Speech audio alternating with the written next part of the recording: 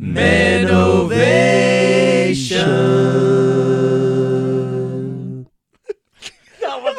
You can check us out on all major podcast platforms: iTunes, Spotify, Google Podcast, and anywhere you listen to podcasts. Check out our social media on Instagram at Menovation and Facebook at Menovation Podcast. Episode 58 of the one and only spectacular on top Menovation. Today, we have a follow-up to, we're still coming in hot. Not crotch burning hot, just like a good warm today. Weather's changing. It's like leaves a are fall falling. fireplace kind of warm. Oh yeah, fall fireplace, there you go. good. Yeah. Snow start to fall. Baby, it's cold outside. Just kidding. Sexist. Right? It's the Listen to dumbest this, thing that they redid It's that so song. dumb. We won't go off on that tangent. Okay. Today, though, we can have a follow-up to episode 31 and 32 that we did with our boy Elijah.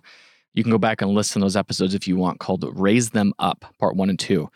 We actually have his dad on, a gentleman by the name of Eric, and he has not only an incredible story himself, but he's got so much wisdom around just raising kids. He's got 3 boys. Elijah is 20. Yep. 20. 20. Yep. He's been married 20 plus years. I don't know exactly how long you've been married. 20 20, actually okay. as well.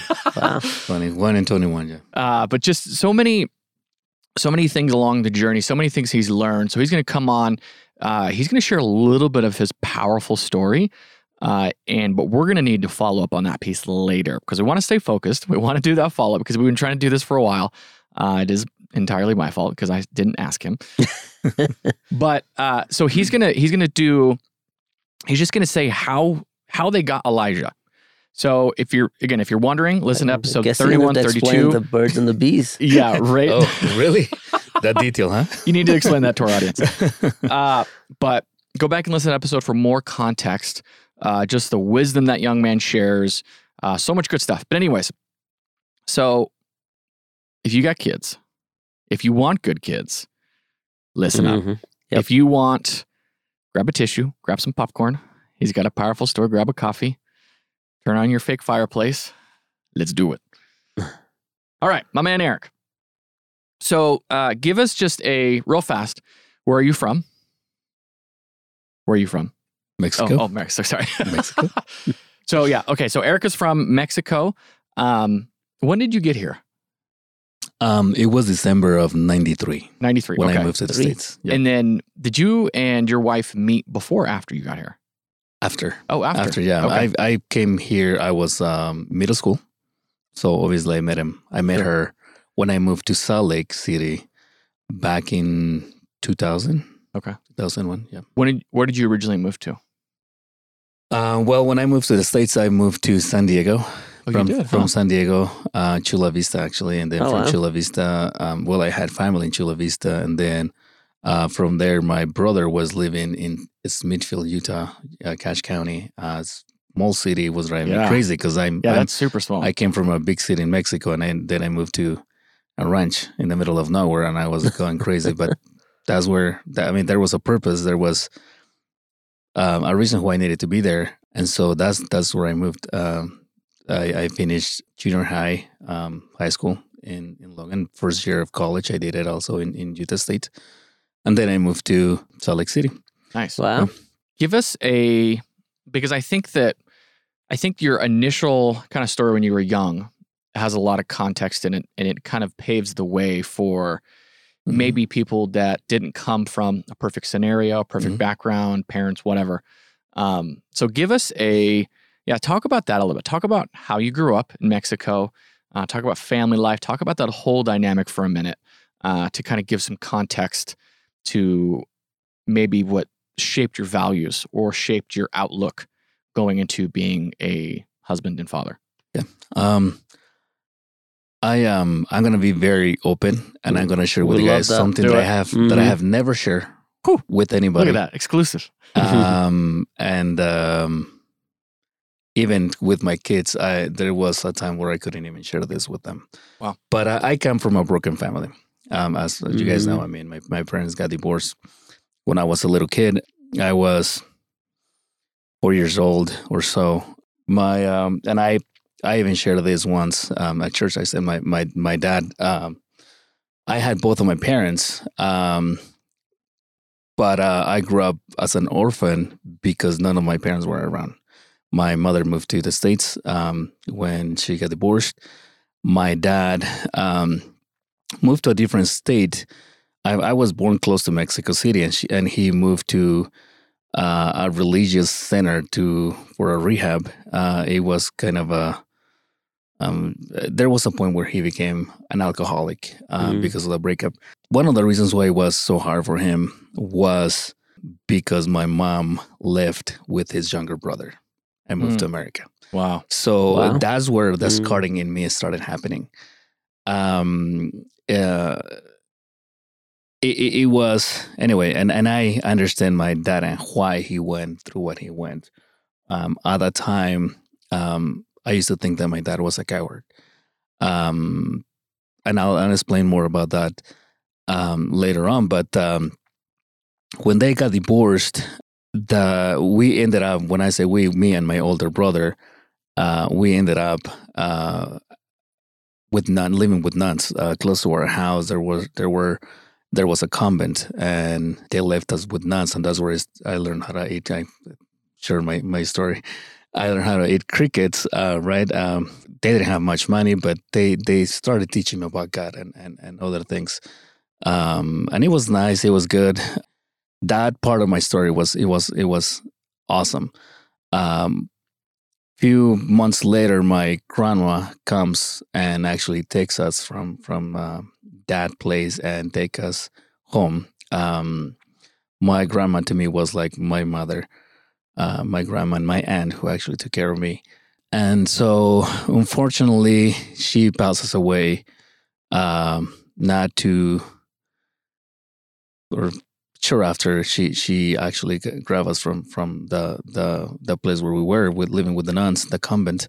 And at that point, hell broke loose. I mean, I had to mature at that young age. I was about, like I said, I was about 6 years old, and I had a taste of what life was like when you don't have parents. So I was 6 years old where I started working in markets because I was too young to get a job. So, but when you're hungry, you have to figure out things to do, right? So, and I said I was hungry.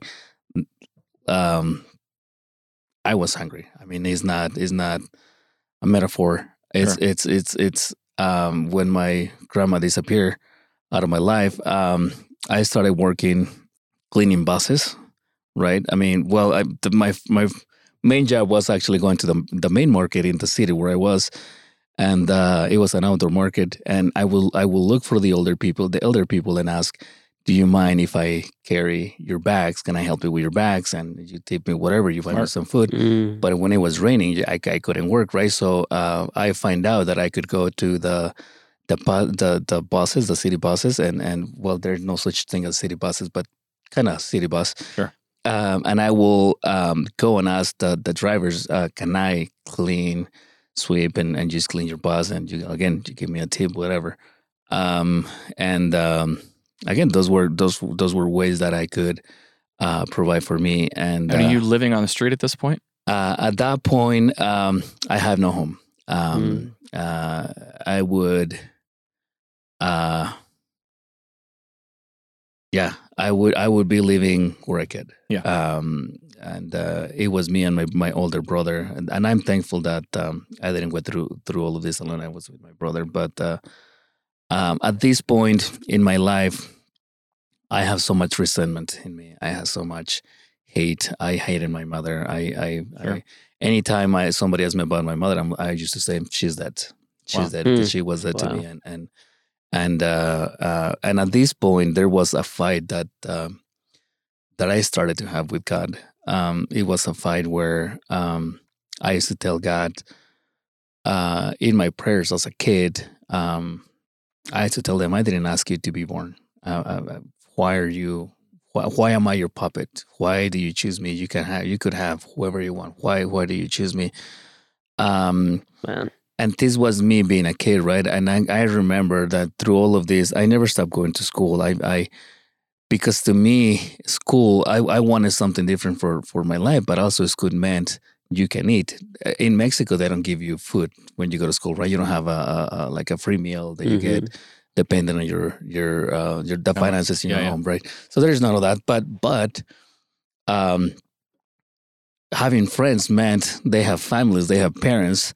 I can hang out with them, and they probably will feed me. So what that related to me is like, go to school because you can probably get a meal out of any of that. Yeah. So I became really smart, and I'm talking book smart. And what I used to do is I used to tell my friends, I help you with your homework. Let's go to your house, blah, blah, let's work on the homework, blah, blah, blah, blah. And snack and food. And I will get a snack and food and everything else, right? So that was part of the plan. The hustle. I love it. That was part of it. I mean, I have to find ways to be creative and eat. And I tell my kids, my first company that I started was, and I'm not talking about business, but the first company I started, I was probably in second grade. It was an insurance company, and what it was is they will give me 10 pesos, and if anybody hit that kid or got in an accident, I will give them instead of 10, I will get double their money. But I will collect money from everywhere, right? Oh my gosh! So you would have made bank in the Bronx. Yeah, seriously. Actually, no, you wouldn't. You'd have lost a lot of money. But that taught me also how to fight, and because if anybody got near any of the people that were paying me, I will sure hit him back. Yeah, and I was like, "This is your insurance policy, right? Nobody hits you. Give me money. I'm fed." Anyway, this is your insurance policy, right? So it was an insurance policy. That's how it was. And so that's awesome. there was all these things, and I remember, and I was telling my wife, probably about a year ago. Something just came to mind that growing up, I only remember having 2 hugs in my life. Two hugs. One was for my dad when he came back. And then one for my grandma, that unfortunately she was not alive long enough, I think. I mean, I wish she had, but I at the moment I didn't know what God was doing in my life and the reason why I was going through all of this. But yeah, there was. I mean, part of my story is I tried to commit suicide multiple times. I cannot count them because I don't know how many times. Wow, it was. The thought of ending my life was constantly there. I was surrounded by drugs. Thankfully, I didn't do them when I was a kid.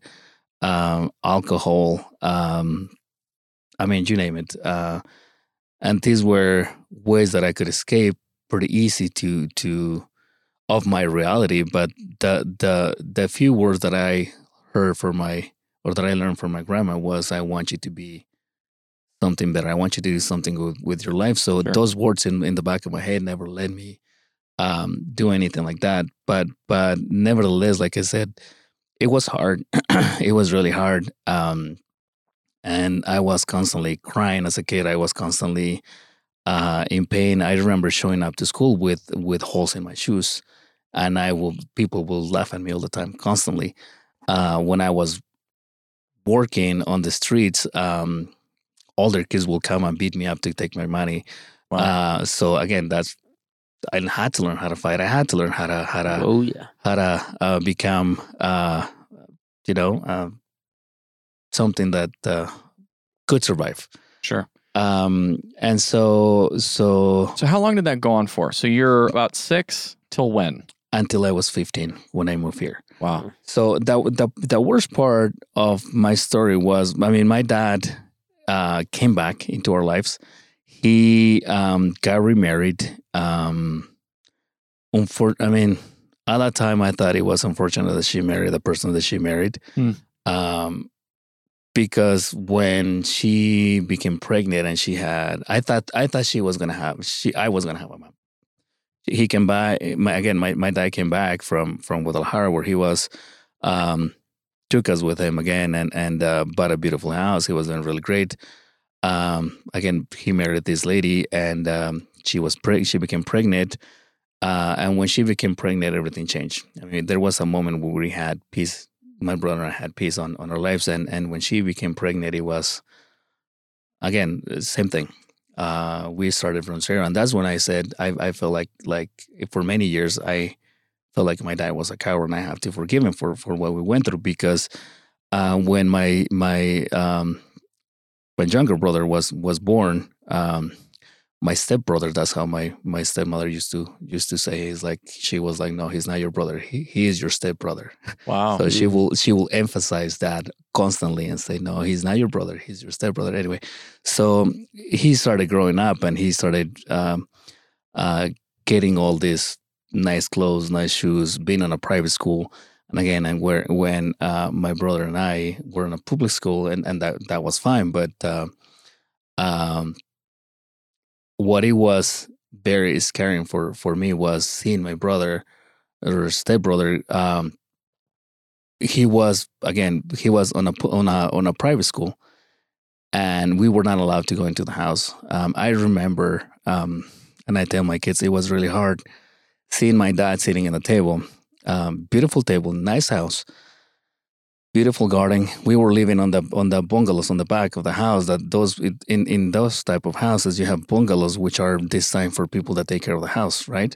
So there was no bathroom, no electricity, no nothing. So we were on the back of the house, and I remember going into the main house, standing on the door that faced the kitchen and the dining room, and asked for permission to go into the house, because I had to ask for permission to go into the house. And I saw them again sitting on the table, getting ready to eat, and I was told, "Can't come in, can't eat. We'll take you something later." And that was constant. I mean, this lady will not let us eat at her house. She will never make any food for us. She will never. So again, we went out to start looking for food, looking for way to survive. Again, that was more than anything before then. It was. I tell my wife, because I am blessed that I'm married to who I'm married, because she's an amazing woman. But there was a lot of hurt that I have to get out of my life, and I have to forgive. And I understood that I have the worst feeling that I had against my dad wasn't not that he left us when he broke up, but it was the fact that he left us when he was there. Yeah. He was there, but he was not there for us. Yeah. So, I mean, clearly he's your brother. Let's just get that absolutely. straight. Do you have any contact with him? I do. Yeah, here and there we still talk. Yeah. And is he? He's in Mexico. He's in Mexico. Yeah. Yeah, that's crazy. So why do you think your dad did that?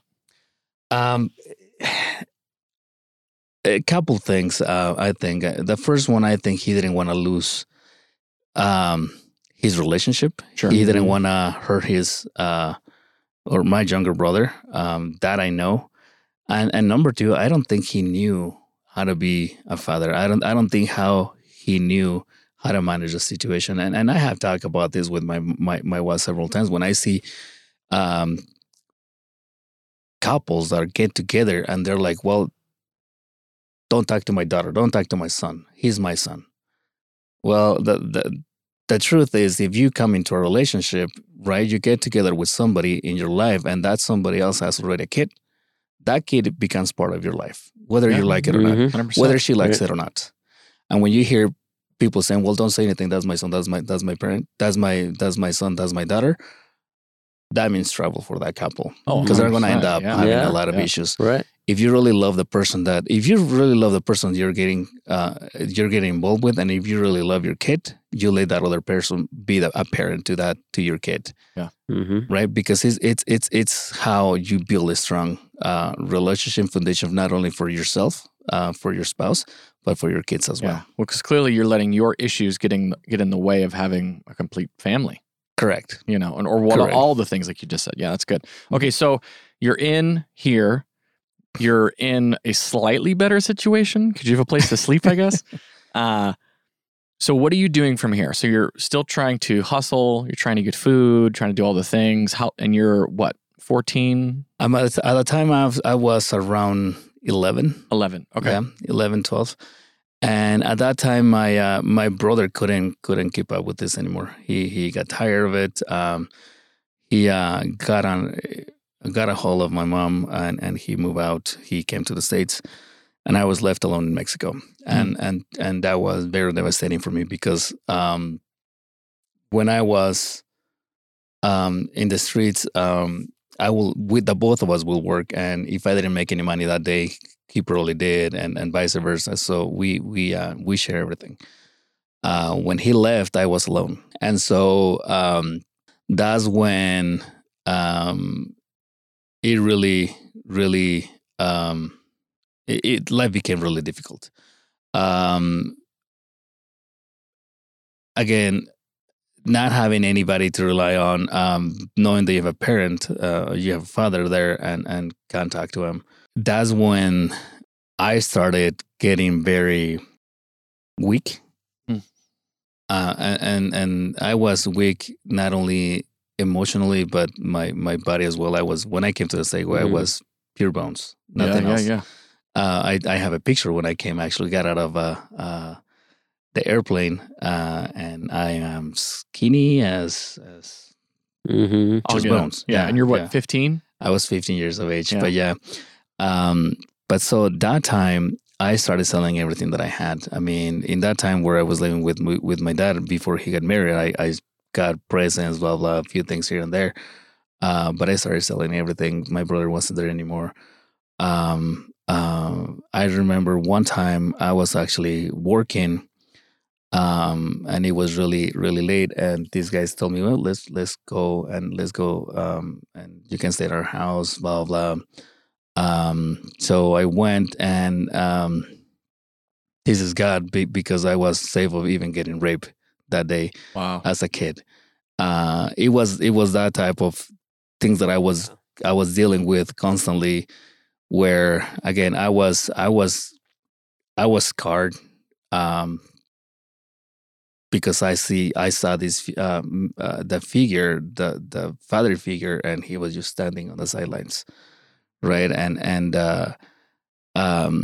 again, my communication with God was, why am I here? Are you not done laughing at me? Are you not? And they were just hurtful conversations, and normally that follow me trying to kill myself, either throwing myself in front of a bus, a car. I tried to stab myself several times, and so it was just difficult. And then about a year and a half later, 2 years later, after my brother left, I find a way to communicate with him, and that's when he told me, "Do you want to come to the States?" You're like, "Yeah, sucker. like, why'd you take me with you?" What the heck, man? It only took you 2 years. Come on. Yeah. But no, so I had just turned 15, and that's when he called me, and so again I had no option, and I remember the day before I came to the States, I went to school, and I was talking to a friend, and actually I found this friend not too long ago, and we were talking, and she's like, I remember the last day you went to school. She's like, you were at the school. We got out of school. We went to her house, a group of friends, and everybody left, and I was the last one there. And I said, I need to leave. And I said, I started telling her my story, and she went home. She went back into her house. She got a sandwich, gave it to me, and I was so thankful. I got some food that day. I started crying. I remember that I started crying with her, and I said, I'm going to be somebody else. I cannot leave here. I'm going to die if I stay here. And so yeah, next day I got my brother got me some money. Like I said, with everything that I sold, like I financed my trip from the city where I was, which was about 45 minutes to an hour to the airport in Mexico City, and then got a flight and flew into Tijuana, and the rest is history. Yeah. Dang. Yeah. Okay, so then you're going through school and all that good stuff. How do you not just end up a train wreck? Like, obviously And not because that you clearly you've learned some skills, Right. not because of that aspect, but just Right. because of all the damage that's been done to you, all the things that you've been to, all the people that have hurt you. Yeah. How do you even remotely start to get your life on track?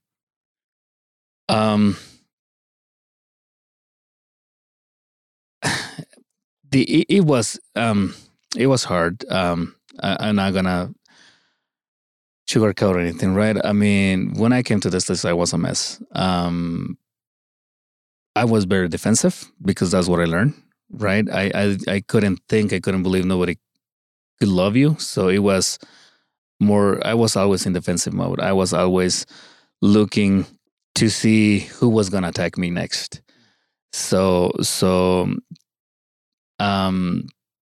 But at the same time, like I said, I have those words that my grandma used to tell me is if you're going to be the person that cleans the streets, be the best person cleaning the streets. You're going to be an attorney, be the best attorney. Whoever you are, become the best at whatever you do. Yeah. And so, yeah, there was so much hate. There was this necessity in my life to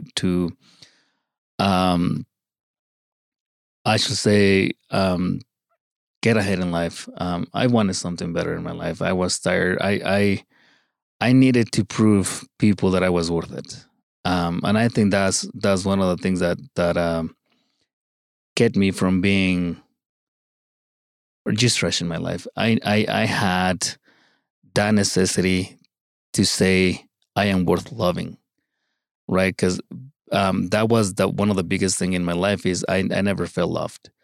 And God had to come and do a lot of things in my life because there was so much hurt. But that was the main thing with me is I have to do something for you to love me. I didn't believe that there was unconditional love. I didn't think somebody could love me just because I existed. And I think that's one of the things that, in a way, now I'm thankful that I went through that. But it was just that I wanted to be loved. I had that necessity, just as any other human. I want to be loved, and if the only way that I know for you to love me is let me prove you that I'm better than what you see. I want to be better, right? And so I think that's sadly, but that was it. Wow. At the time, yeah, That's what drove you. yeah.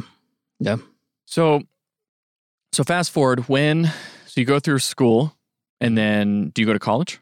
I didn't went to college. Okay. Yeah. Where'd you go to school at? Different places, so depending on the time, but yeah, different places. And again, all goes back to the acceptance part of what I went in my life. But I finished middle school and high school in Smithfield. I went to Skyview, and then first year of college, I did political science, don't ask me why. I did political science at Utah State, and then at that time I started going to a church, and I met this girl that lived, and I think still lives here in Salt Lake, and so I was going back and forth at least 2-3 times, and then I was like, no, I'm just gonna move to Salt Lake. I don't like Cache County. I was a young person. I was looking for opportunities. I was like, no, this is not for me. So I came to Salt Lake. I started going to Salt Lake Community College, University of Utah. I went probably to 5 different universities. So, but yeah. What kind of degree did you end up with? Business management, international business management, and I did an emphasis on accounting as well. Okay. So when did you meet your wife? I met my wife after the last time in my life that I feel sorry for me, the last time in my life, and this is true, but and let me tell you why I say that is I now understand that before you can love somebody, that before somebody can love you, you need to love yourself first. Sure. And I couldn't do that. I used to think there was something wrong with me. I used to think that nobody could love me. I used to think, again, that I have to earn somebody's love. But I was not in love with me. Absolutely. I mean, the last people in this world that I like was myself. Sure. And before I met her, I ended up in a hospital in Bonneville because I overdosed with pills because again I wanted to end my life. Wow. Even in college. Even in college. Again, there was so much rejection that I had in my life. Yeah. And this happened right after I broke up with my girlfriend. I was like, it was the first time when I came to the States, I became a Christian, but I have a lot of issues that I was still struggling with. And one of the things that when I became a Christian, I didn't want a wife. I was praying to God. I was like, God, I don't want a girlfriend. I want a wife. But I always wanted, at a young age, I wanted a wife because I wanted a family, because it was a matter of acceptance. It was a matter of, I want to feel that I'm loved, right? So when I go through this breakup, it was not a bad breakup. It was just a breakup. But to me, it felt like the end of the world. All these things just trigger again. And it was like, I'm not loved. I'm not wanted.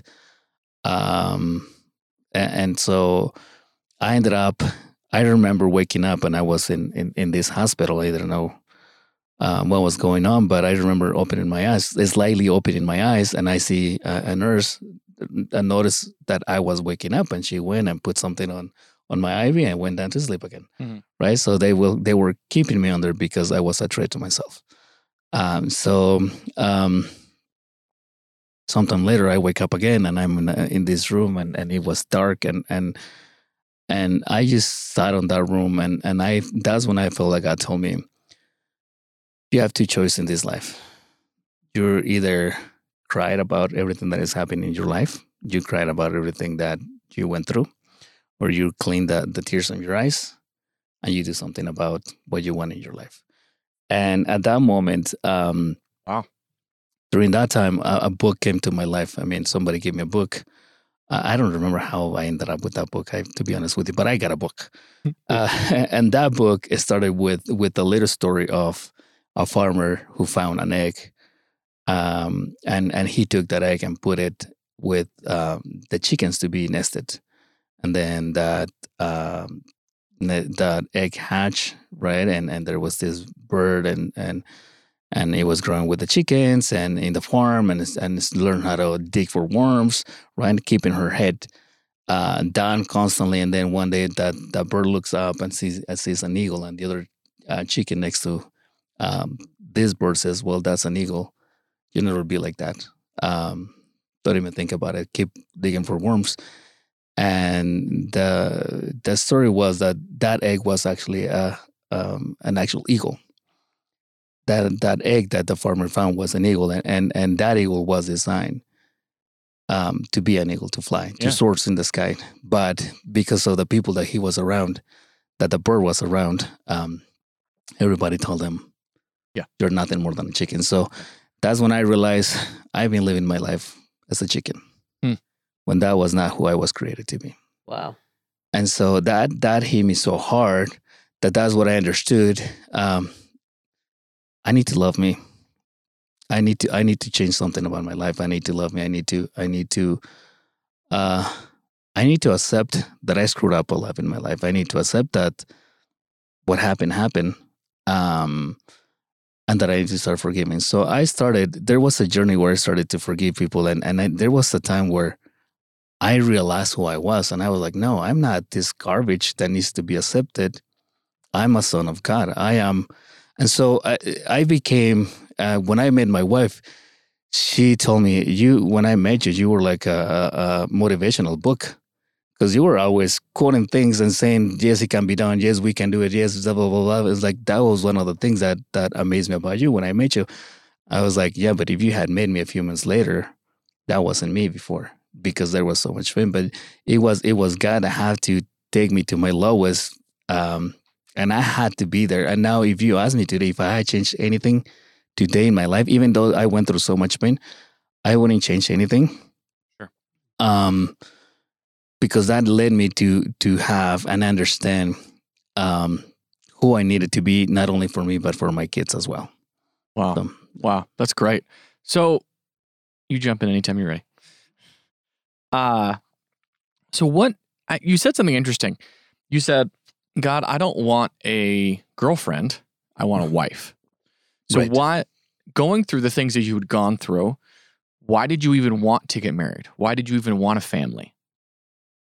Yeah. Well, I know that most people that go through something similar to me hate women,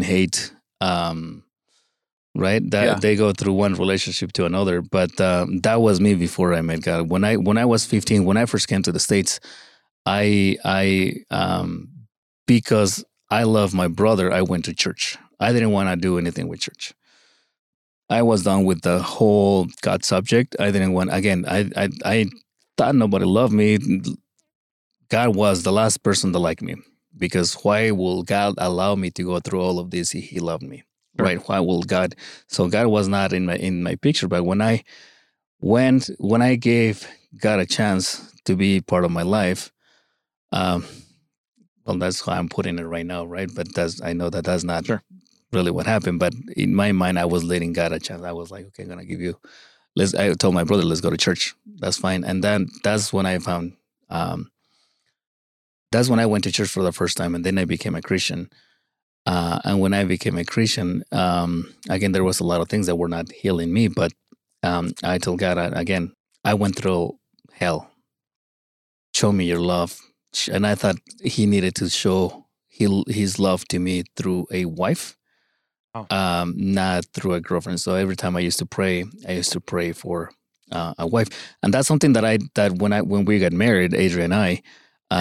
Anytime we find out that she was pregnant, before we knew what we were having, I mean, we have 3 amazing boys, but before we knew, I always pray for the spouse to our kid. I mean, and then when we find out the sex of our boys, every time we knew it was a boy, we always started praying for their future wives, and start praying that they will have a good life growing up. They will be good girls, good growing up in safe families, in good families as well. So that's why I wanted. It was my relationship with God. It was not me. Like I said before, then it was. I don't care if I hurt you. Grow up. It's part of life, right? It's just what it is. Huh. So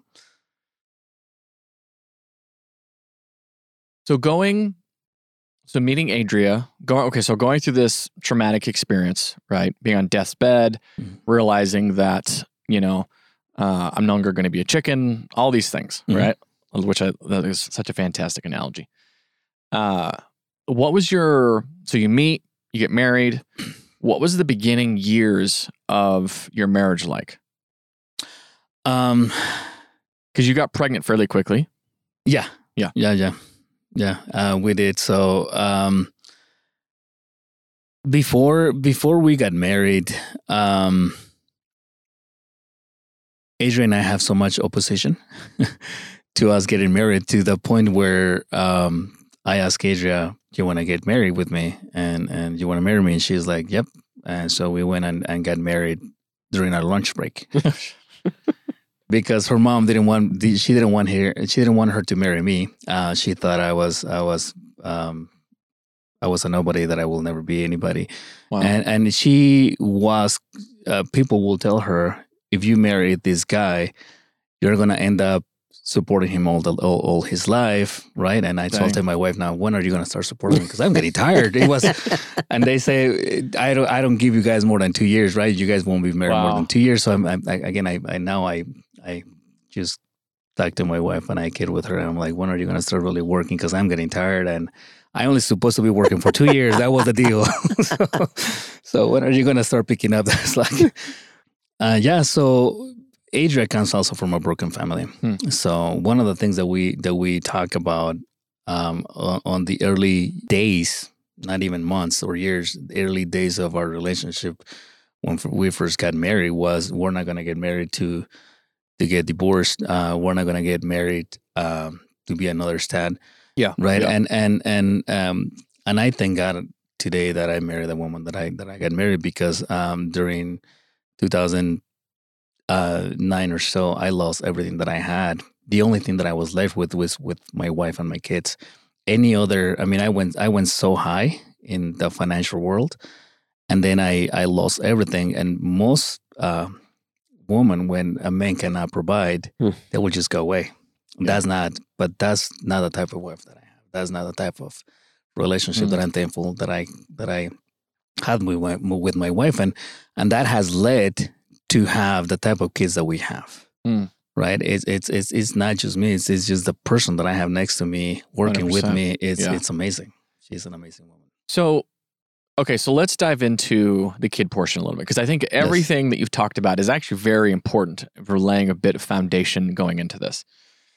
So when we spoke to Elijah, he obviously gave so much credit to you and your wife, and just the things that you did.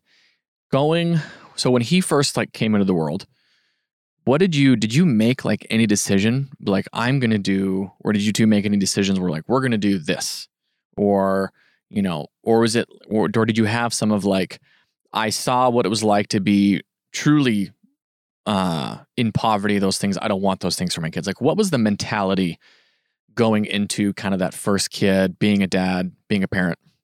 Well, couple things. The first one was when I get married, and if somebody's listening and he's not married, I want them to understand this.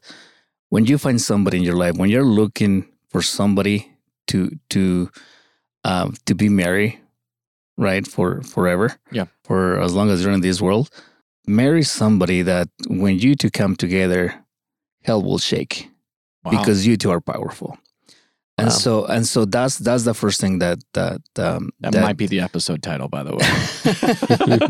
I like it. But yeah, so that was the first thing that one of the first things that Adrian and I wanted in our marriage is if we're gonna get married, I'm gonna marry a powerhouse. I'm gonna marry somebody that when again the both of us come together, hell will shake, because we're taking a step together. And so what we said is we want our marriage to be an example to others. We want our marriage to be an example to others. We want our kids to be an example to others as well. Yes, the part of I don't want my kids to go through what I went through was there. However, I don't want my kids to go what I went through, but I want my kids to go through something in life because I need them to grow. It's not about sheltering your kids from the world. You understood that part. Yeah. Yes. Yeah. You need to expose them, but you need to manage how they're exposed to the world, because they need to know when somebody's coming to attack them, to take something away from them. And I'm not talking about something financially, but stealing their peace, stealing spiritually, yes, emotionally. You need to know when there's that girl coming to your kid and saying, "I'm gonna rob you from who you are." Right, I'm gonna sleep with you. I'm gonna rob you with I'm gonna rob the essence of who you are. Samson. Right? Yep, exactly. Yeah. You need to have that. You need to expose your kids. I really love the story of David, and so I was talking the other day with my wife about the story of David, and we were saying, what happened with David? David he had a really rough life, right?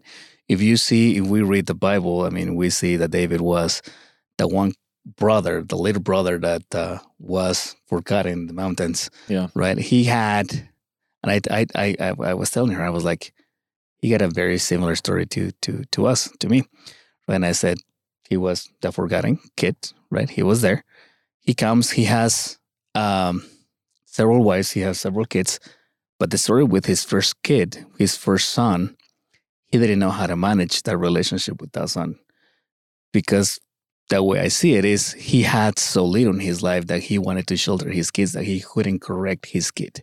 If you see that he always had issues with his kids, but you never read. And so David did this as a teaching to his son. He removed him from the kingdom. As a teaching to his son. You never read anything. You always read how he sheltered his kids. Yeah. And so sometimes when you have a background like I have, you want to shelter your kids because you're like, I don't want them to go through what I went through. Sure. Right? You hung them. You're like, okay, I need to protect you. And that's the worst thing you can do for your kids. Regardless of what you have gone through, either you have gone through nothing in your life. Wow. Don't ever. That's the problem that we have, I think, nowadays with things like, for example, in sports, I hear that, well, everybody's a winner. No, everybody's not a winner. You have people that win and people that lose. Clearly. Yes. Clearly. Like And that's if life. somebody Yeah. loses, then you teach your kid, you know what? Well, so be it. Learn, get better. Yeah, sometimes you're going to lose. Right? Right. I mean, I was thinking this the other day, and I was like, I'm scared to see the United States right now go to war. Yeah. Oh, yeah, we're going to get owned. Yes. Because we used to have a mentality of let's fight, let's get this. We are good enough. We can get this done. We can be number one. To now, I cannot see us going to war and telling China, okay, let's stop. We're all winners. We're all winners. Yeah. It doesn't happen like that. Yeah. I'm sorry, Yeah, and that's yeah. why we Yeah. have become a society, Yeah. a weak society, because the way we think, we're not taught how to stand up for ourselves. Mm-hmm. Right? I tell my kids when they were younger, there was a kid bullying my second oldest Jitsak. You guys know Jitsak. I mean, he's a built kid. He's a Yeah. beast. Yeah, Yeah. and He's a big boy now. yeah.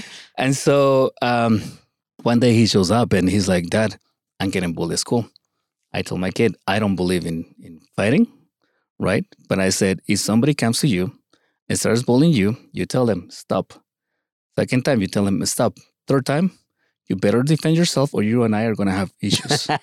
Yes. You need to stand up for Wow. yourself. Yeah. You need to learn how to stand up for yourself, Mhm. Wow. right? It's I love it. yeah, it's you happened? can. Oh, he did.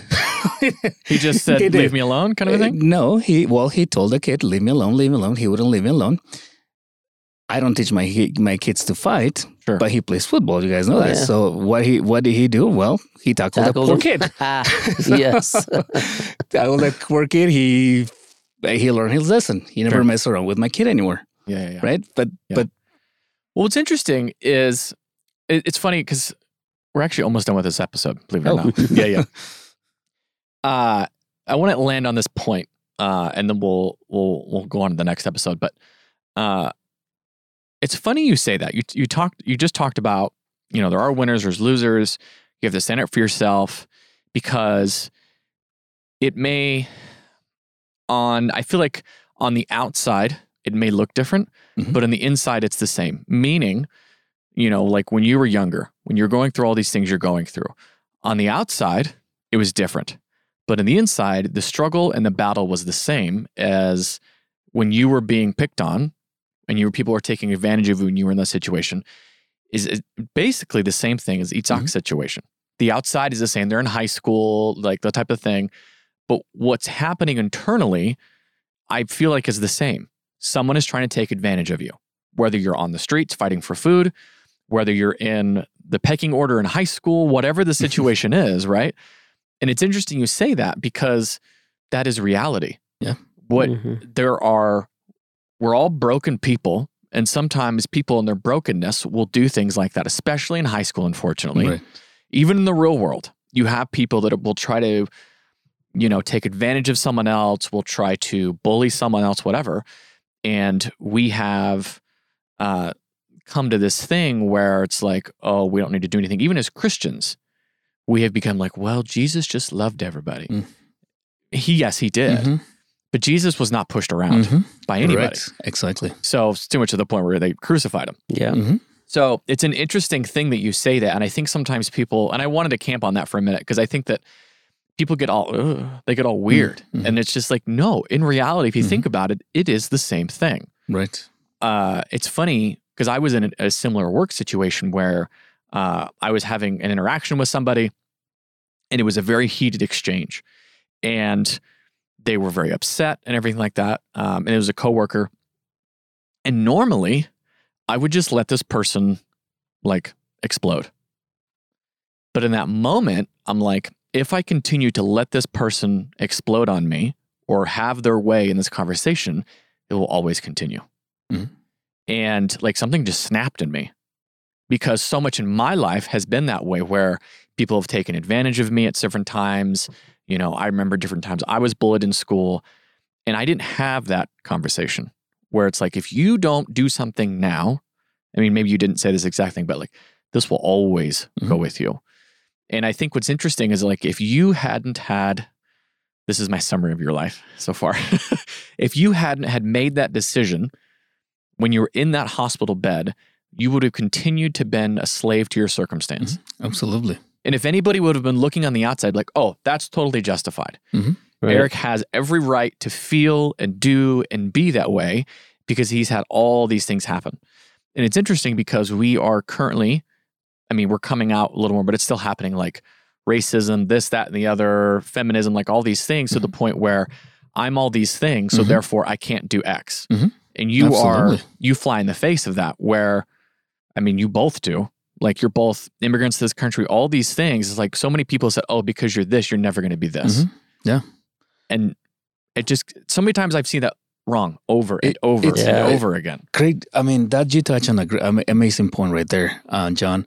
To me, there's no greater chain that you can put or chains that you can put on a person than the ones that you put on their brains, on their thoughts, right? Wow.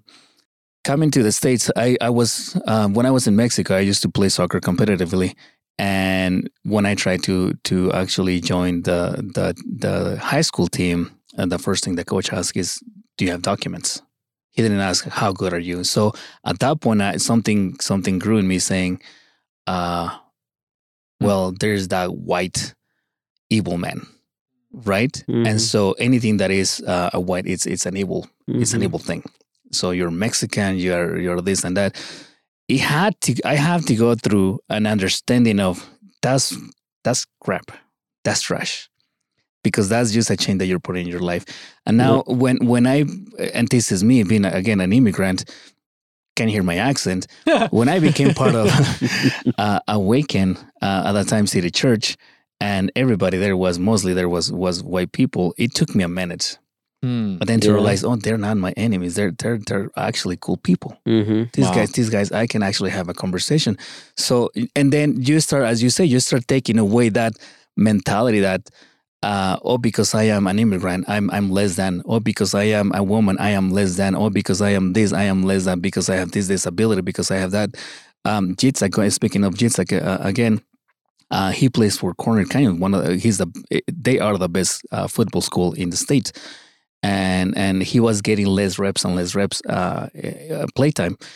And one day he shows up not too long ago, he shows at the beginning of the season, he shows up to our house, and he's like, he's a sophomore? He's a junior. Okay. He's like, I'm not getting enough reps. I'm getting somebody else stepping over in my place.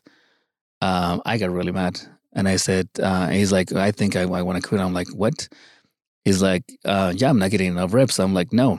I'm like, you need to go down to the basement. We have a small gym in the house. I'm like, and you need to start lifting. If you keep doing the same things that everybody does, I'm sorry, you're gonna keep getting the same results as everybody else. You need to do something that sets you apart from everybody else if you want something better in life. If not, don't come to me just complaining that you get no options. If you're doing what everybody else is doing, you're gonna get the same results. So somebody else that is better at something because physically they are taller, they're stronger. The only way to beat those people is if you do something about it. And you have to put the time. So go down and actually start lifting, and until your arms are hurting, that you feel like they're going to just tear apart, then that's when you're going to stop. And so he did. He started working out, blah, blah. And so he's getting more reps, but he started doing something about the things that he was facing, right? He was not a victim. We got to teach our kids not to be a victim of something. You want something in life, do something about it. Again, I'm an immigrant. I have an accent, and I have a management position. I have a really good position where I work, and I don't see what I have as a disability. I don't understand why you would use who you are as an excuse to not do something. That should be the excuse why you do something, why you become different. Yeah. Right? And I hate the new wave of, poor me, I'm black. Poor me, I'm brown. Poor me, I'm purple. Poor me, I'm a woman. That's so much crap involves into that. It's just horrible. Yeah. Don't worry It's about censoring horrible. anything. It's I think it's just, I hope we're not getting too political, but that's just a political way to put people under. To limit people. Yeah, Absolutely. under a brainwash and again, the worst change that you can have in your life are the change on your brain. And I know this because I live under change. I was a prisoner. I was a slave of my thoughts for many years, and it was not until I realized that's crap. Wow. That's just limiting myself. Okay. That was episode 58. I hope you were paying attention. Oh my gosh. Because episode 59 is going to be nuts. We're going to come in super hot. No pulled punches, no warm up. Eric is fired up. We're fired up. We're ready to go. If just you have to tune in next week, go back and listen to episode 31, 32. Go back and listen to episode again. Go back and listen to everything that Eric went through because it is such a powerful foundation, and there's so much more that I'm sure he's got to say and speak to about men and raising boys in episode 59. So make sure you tune in next week. We out.